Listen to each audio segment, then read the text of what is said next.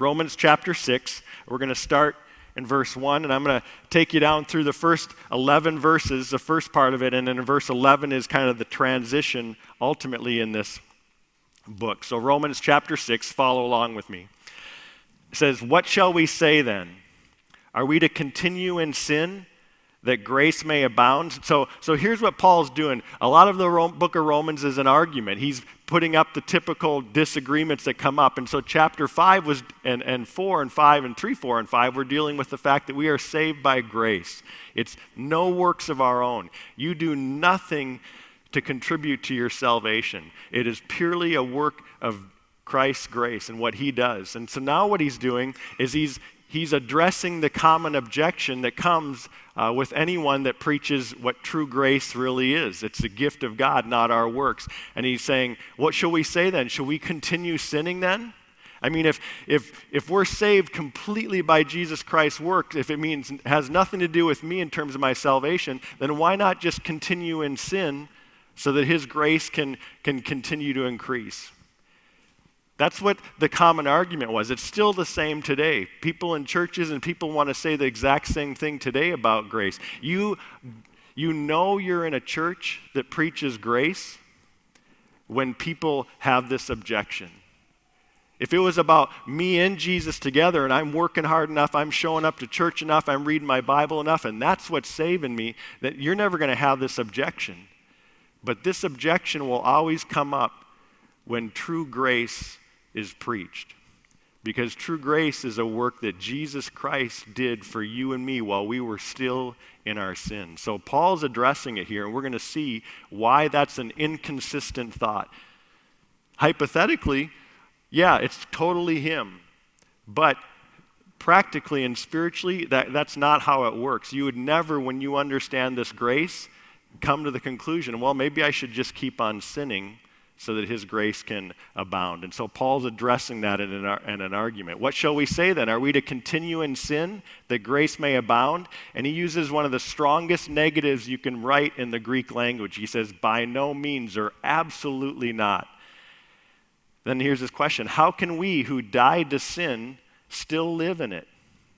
Do you not know that all of us who have been baptized into Christ Jesus were baptized into his death?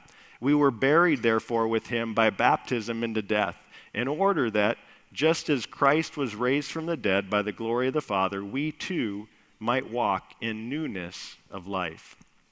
For if we've been united with him in a death like his, we shall certainly be united with him in a resurrection like his. We know that our old self was crucified with him in order that the body of sin might be brought to nothing, so that we would no longer be enslaved to sin. For one who has died has been set free from sin. Now, if we have died with Christ, we believe that we will also live with him. We know that Christ, being raised from the dead, will never die again. Death no longer has dominion over him. For the death he died to sin, once for all. But the life he lives to God. So, here's Paul's summary or conclusion. So, you must also consider yourselves dead to sin and alive to God in Christ Jesus. Here's my first point for you, and the first application in this book, really, the first command is this, is I grow spiritually when I regularly preach the gospel to myself. I grow spiritually when I regularly preach the gospel to myself. Now, I've phrased this in such a way to encompass all that Paul is saying. Paul is really reviewing the gospel in the first 10 verses of chapter 6, a gospel that he's just explained to us in chapters 3 through 5 prior to this, and he's summarizing it. And then in chapter 11, verse 11, we see the very first book or first command in the book of Romans. It's the first time Paul gives us a command to do anything. All he's been doing up to this point is telling us what God has done and who we are as a result of it, or who we were before God came into our lives. It's all been just statements of truth or fact. This is the first time he tells us to do anything with it. And the first thing he tells us to do is go back and remember or consider what's been done for you. Consider the gospel. Keep checking it. In fact, the word he uses for consider is actually an accounting term. It's an accounting term that they would have used in the marketplace at that time, and it essentially means keep going back and checking your account. You got to check a couple things in your account. It's based on your debits and your credits. You need to find out, and you need to go look at your account and realize that your debt to sin has been paid. It's gone. You have no more credit card debt to sin. And that's not it. You've now been also credited in your account every bit of righteousness that is necessary for you to be assured of eternal life with your new Father. So Paul is telling us, you got to remember who you are. I love how, and I stole this phrase from several authors that have used it and passed it on throughout the years, of preaching the gospel to ourselves. Because here's what we often do. And I love how one person put it. He says, you need to learn to preach the gospel to yourself instead of continuing to listen to yourself. You see, what most of us do is we start listening to ourselves. Oh, I blew it again. I'm no good, or I can't do this, or I'll never get to be. You know, we start listening to all the junk that we run through our heads. Or the other side of it is, look at me, I'm really great, and look at all the people I've impacted. It can go either way. We can either tear ourselves down, or we can overly inflate ourselves and think that we're too great. Those are the two things that we tend to do when we listen to ourselves. And the gospel undermines both of them.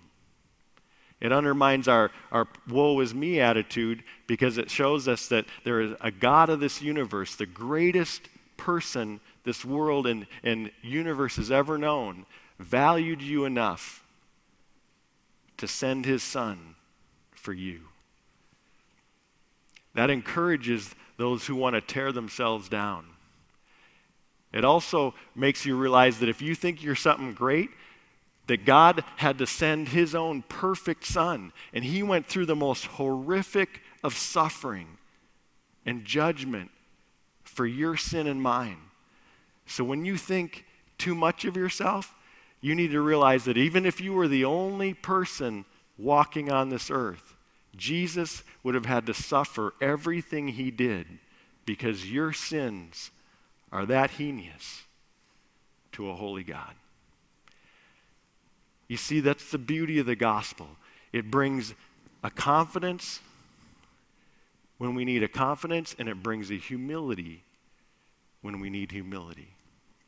We need to learn to preach this truth to ourselves regularly so we understand who we truly are before we'll ever properly walk a righteous life. See, anyone who is preaching that truth would never fall into the mindset that Paul was having to address here. Hey, if it's all of grace and if Jesus just forgives everything, then why not just continue living in sin?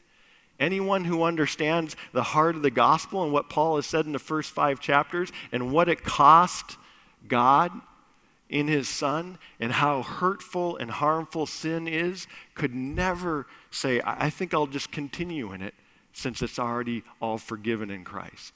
It's so antithetical to the truth of what's been done for us.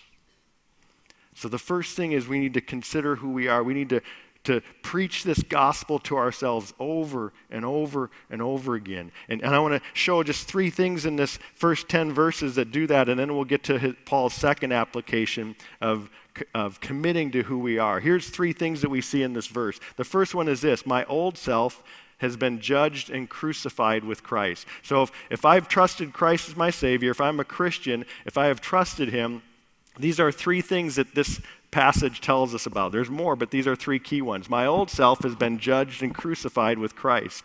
The passages here, several passages that I want to just touch on, and we could touch on even more of them in here, but let me show you a few of them. Could you know that next slide with the scriptures?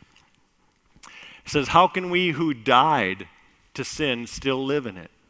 Do you not know that all of us who have been, these are all past tense, have been baptized into Christ, were baptized into his death? We know that our old self was crucified with him in order that the body of sin might be brought to nothing. See, my old self has been judged and crucified with Christ. It's died. The Greek word used in these statements is a past tense, an aorist active verb that means a past action that was completed and done. You're not continuing to die to sin the way Paul's talking about it here. You're done. You're dead. You already died to it. I love the little cartoon I saw of a few couples who were sitting in church one day when their pastor was preaching on this, and he's talking about being dead to sin, and one wife leaned over to the next one and said, I don't know that I've ever died to sin, but I think I almost fainted once.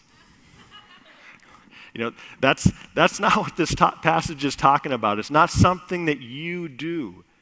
It's something that's been done to you. You've died to sin. It's a done deal. So what does it mean? Well, let me tell you a few things that it doesn't mean. What some commentators summarize, and I think this is helpful for us. Here's some things that dying to sin does not mean in this passage. It does not mean that sin has been eradicated in me.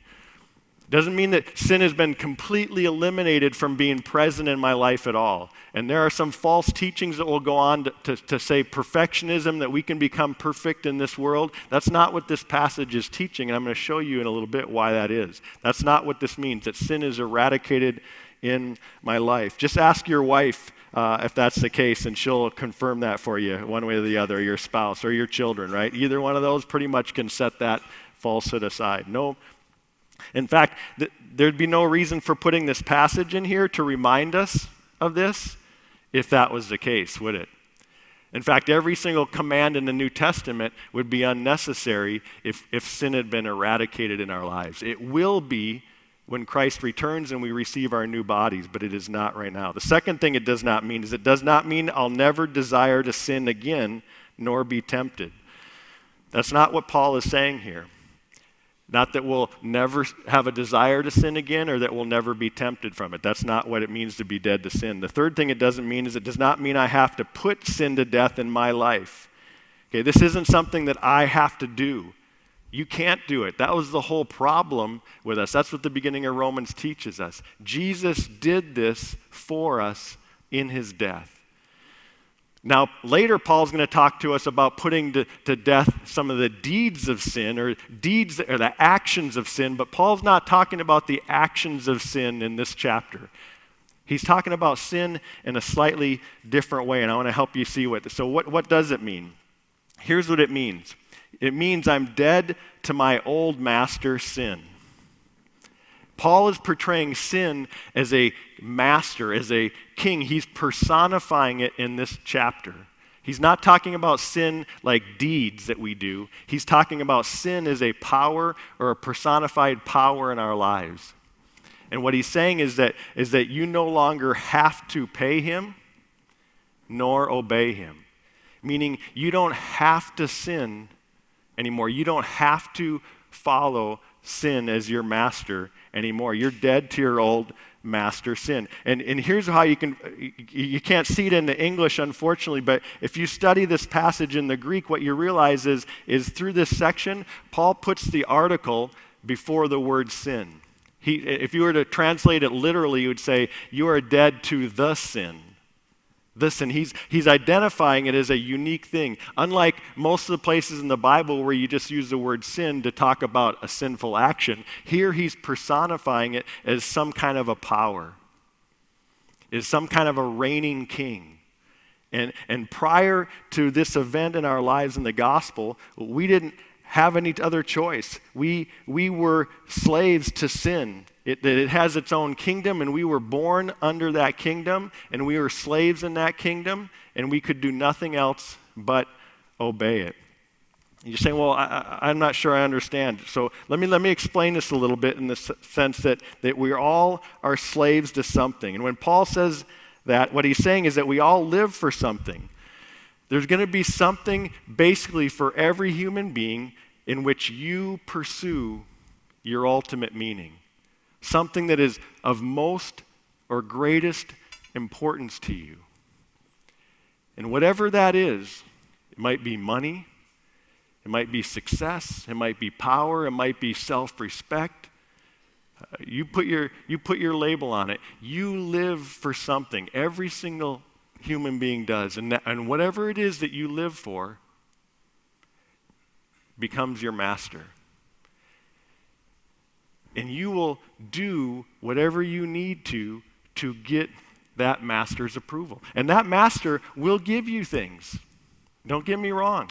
It will give you stuff when you serve it. But it'll never fully fulfill you. See, as you offer yourself to that master, you're hoping it will give you something back. Let me give you some examples. So, let's say you're a workaholic. If you're a workaholic, you've made a covenant with that master. And it may be, I'm going after this amount of money. I'm going after for this sense of achievement. I'm going after, this amount of success because those things are important to me. But that is your master. And you've chosen to become a slave to it. And it'll often give you the things you're looking for. But here's what will happen in your life. When there's any chance that master isn't going to give you what you think you need, if money starts to go in the wrong direction, or your success isn't happening when you're giving everything to it, or you're not getting the achievement that you want, you will begin to compromise other things in your life that are important that you would have thought you would compromise in order to serve that God. Why? Because you're a slave to it. Others, it might be acceptance. Some of you, your God is acceptance, and you're in a bad relationship, and you know you're in a bad relationship. In fact, other people have even told you that relationship is not good for you. But you cannot see yourself not being with someone. You so badly need acceptance that you're willing to compromise things that you would never recommend to someone else. But yet you're doing them yourself because your master is acceptance. You have to have it. And whatever our master is, we will compromise, we will sacrifice other things in our life in order to get what's most important. Let me give you a little test, because the list could go on. I could spend hours telling you of the different ways we have masters, but here's how you can test what your master is. What makes you overly angry, overly fearful, or overly sad? What is it? You see, when you lose good things in your life, we all get angry at times. We all worry about some things. We all get sad about things when we lose good things in our lives. But when you lose your ultimate thing, when you lose what's most important to you, you go through the roof type anger, or through the roof crazy type anxiety, or through the roof type sadness that just sends you into the doldrums. When you lose what is absolutely and most important to you, those natural, normal feelings that we have go to a whole nother level. In fact, Paul's going to talk about that very thing later in our passage.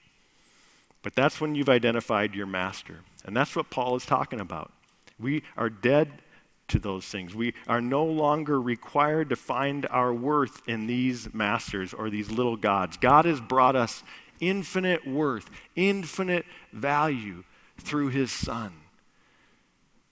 And he has shown us that our value does not need to reside in these temporal things. You no longer have to seek acceptance from people who will never perfectly accept you.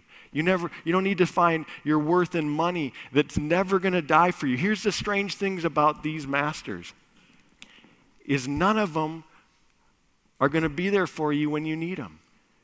Money will not die for you. Power will not die for you. Acceptance will not die for you. Beauty will not die for you. There's only one master who has ever died for you. and that's Jesus. And he is the one that sets us free from these masters. Second thing we see in that is I am no longer a slave to sin's power and death. I'm no longer a slave to sin's power and death. That's what Jesus has said to us. I don't have to give in to these things anymore. Now I might, and I'm going to fall back to them in times, but as I preach the gospel to myself, as I'm reminded of who I am now in Christ and where my true value comes from, where my true power comes from, where my true future comes from, it begins to free me from my slavery to sin. Let me show you these verses and in that section as well that talk about this. It says, we were buried therefore with him by baptism into death, in order that, or for the purpose that, just as Christ was raised from the dead by the glory of the Father, we too might walk in newness of life. We know that our old self was crucified with him, and here's the purpose again, in order that the body of sin might be brought to nothing, so that we would no longer be enslaved to sin, no longer to master sin. For one who has died has been set free from sin. You see, Paul's telling us that we're no longer required to find our worth in these masters. And as we see what God has done for us, as we recognize who Christ is in our lives, as we preach this truth to us, it begins to free us to walk in a greater truth and a greater master. My third thing in this passage says this: I am spiritually alive and able to obey God. I am spiritually alive and able to obey God. You see, since Christ has died for us and freed us from slavery to sin, we're now alive to God, which means we can obey God. We can follow him. Even though it might be hard, and even though there may be elements where we are struggling to trust him, we now have the ability to do so that we did not when we were slaves. All we could ever do before knowing Jesus was obey our old master. Here's the passages in this section that talk about this idea of being alive. Now, if we have died with Christ, we believe that we will also live with him. So you must also consider yourselves dead to sin and alive to God in Christ Jesus. That's Paul's command there, that we are dead to sin and alive to Christ. You might say, well, Chad, that doesn't really sound like a freedom. That's just slavery to another master. Yeah, that's true. The difference is this master is all good. You're going to be a slave to something. There's no option of not being a slave. No one is completely free except God himself. So you will be a slave to someone. So who is it going to be? Are you going to be a slave to something that will never lay down its life for you? Instead, will require that you die trying to achieve the success or hang on to the beauty or get the acceptance that you feel you need to be worthwhile? Or will you give your life to the master, the one master who laid down his life for you? You see, Jesus took on a human body and placed himself into the kingdom of sin with you and me.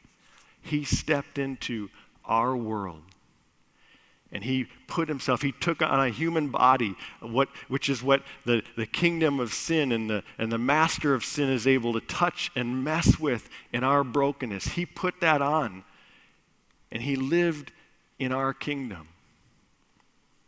But he never gave in to the lies that we give into.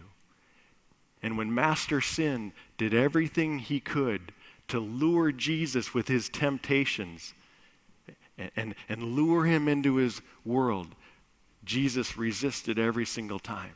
And when Master Sin threatened Jesus' life, saying, if you don't take my way, if you don't follow my path, your life is in danger, and didn't just threaten him, but followed through with the threat, Jesus stayed true to his greater master. And not once did he give in to the little gods and the sin masters that this world often lures us away with. In his whole life, he offered to God as an instrument of righteousness, even to the point of death. Not just a nice death on a bed and drifting off, as we all would think, wow, that would be the best possible way to die. That's not how he died. He didn't take a comfortable death. He took the most horrific of deaths that any person could ever experience, so that you and I, who were slaves in this kingdom of master sins, could be set free. He paid that debt so that you and I, who deserved that death,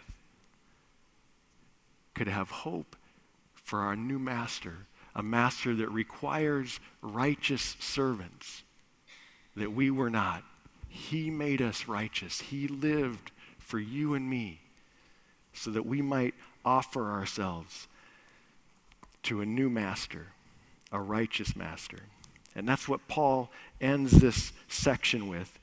His first command to do something in the whole book starts in verse 12 when he says this. After considering who we are, he says, now we got to commit to who we are. And he says, let not sin, therefore, reign in your mortal body. Meaning, don't let that master reign in you anymore to make you obey its passions. That word for passions in the Greek word is epithumios. Thumios means passions.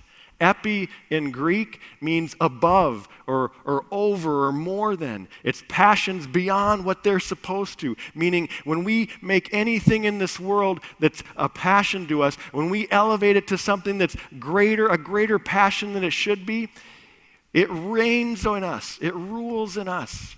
There's only one thing in our lives that should be our epithumios, and that's God himself. That's what we were created for. He says, do not present your members to sin as instruments for unrighteousness, but present yourselves to God as those who have been brought from death to life, and your members to God as instruments for righteousness. For sin will have no dominion over you, since you are not under law, but under grace. Here's my last point for you. I grow spiritually when I make myself available to obey God. I grow spiritually when I make myself available to obey God. That's what Paul is saying. Remember who we are and then commit to who we are.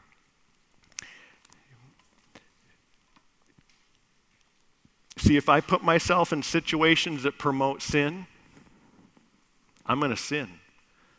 I'm going to fall back into the patterns of my old master,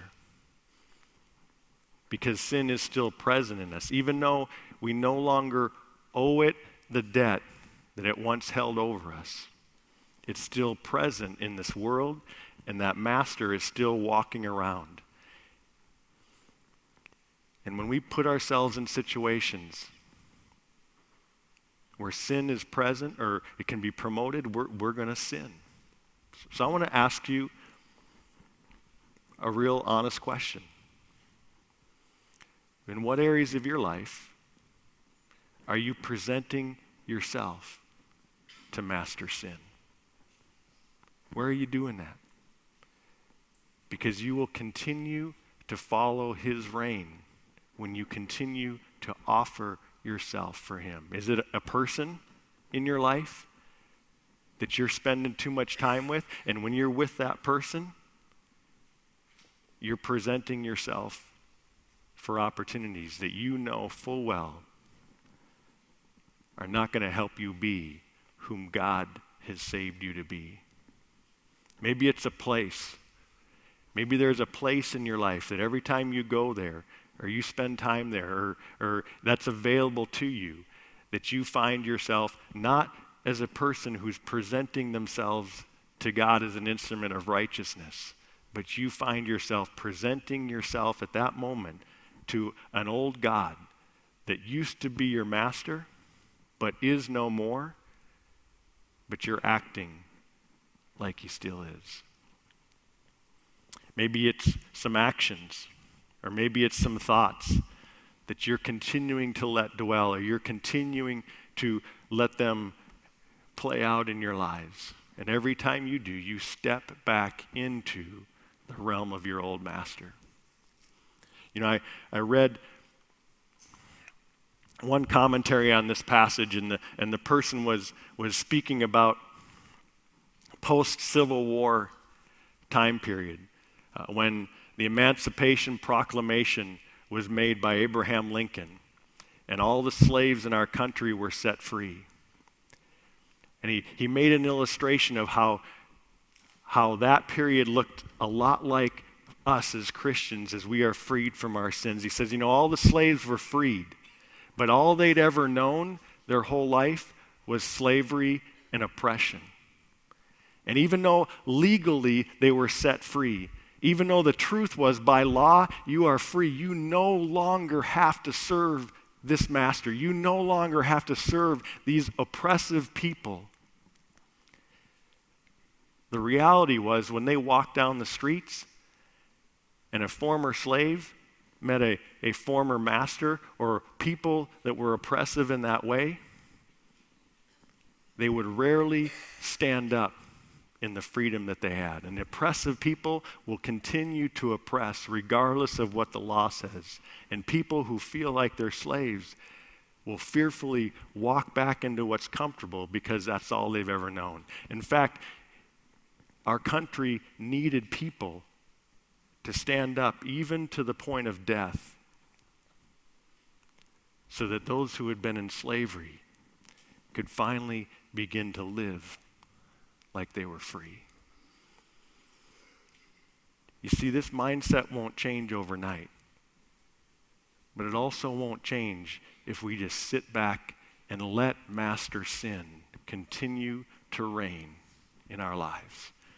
So Paul makes his last point. He says, if I put myself in situations of obedience, I'll obey. He says, present yourself to God as instruments of righteousness. So what I want to challenge you to, what I want to challenge myself to, is when I commit myself to situations of obedience, when I arrange my life in such a way that it's consistent with who I am, you're going to become the person that God saved you to become. So let me ask you, it's not just putting away those opportunities that pull you back into sin, but it's committing yourself to those arenas, those avenues that God's given us to be instruments of righteousness. One of them is corporate worship, or is just worship in general. We believe here at Grace that there are three important aspects of our personal worship. One is this corporate time. You and I need to be here. Let's just be honest. When you're not here, you're probably not doing things that would be as good for you as when you are here. And that's not to say that you have to be here to be saved. It's not to say that there's never a reason not to be here. It's just to say when you want to be an instrument for God, when you recognize what He's done for you, this will be of highest priority in your life. It just will. But it's not just this corporate gathering, it's gathering in smaller groups as well.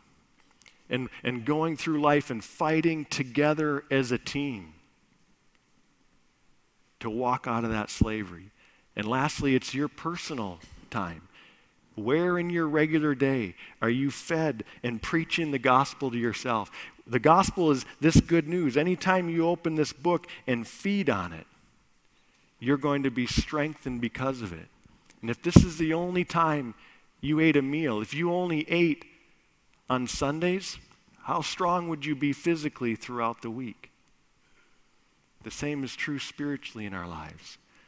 When we commit ourselves to righteousness, God will use us as instruments of righteousness. Committing to serving, being available to serve others. That's something that many of us constantly say, I don't have time to do that. That's because you've committed to other things that are less important. You've committed to another master. We all have time for the things that God has called us to do.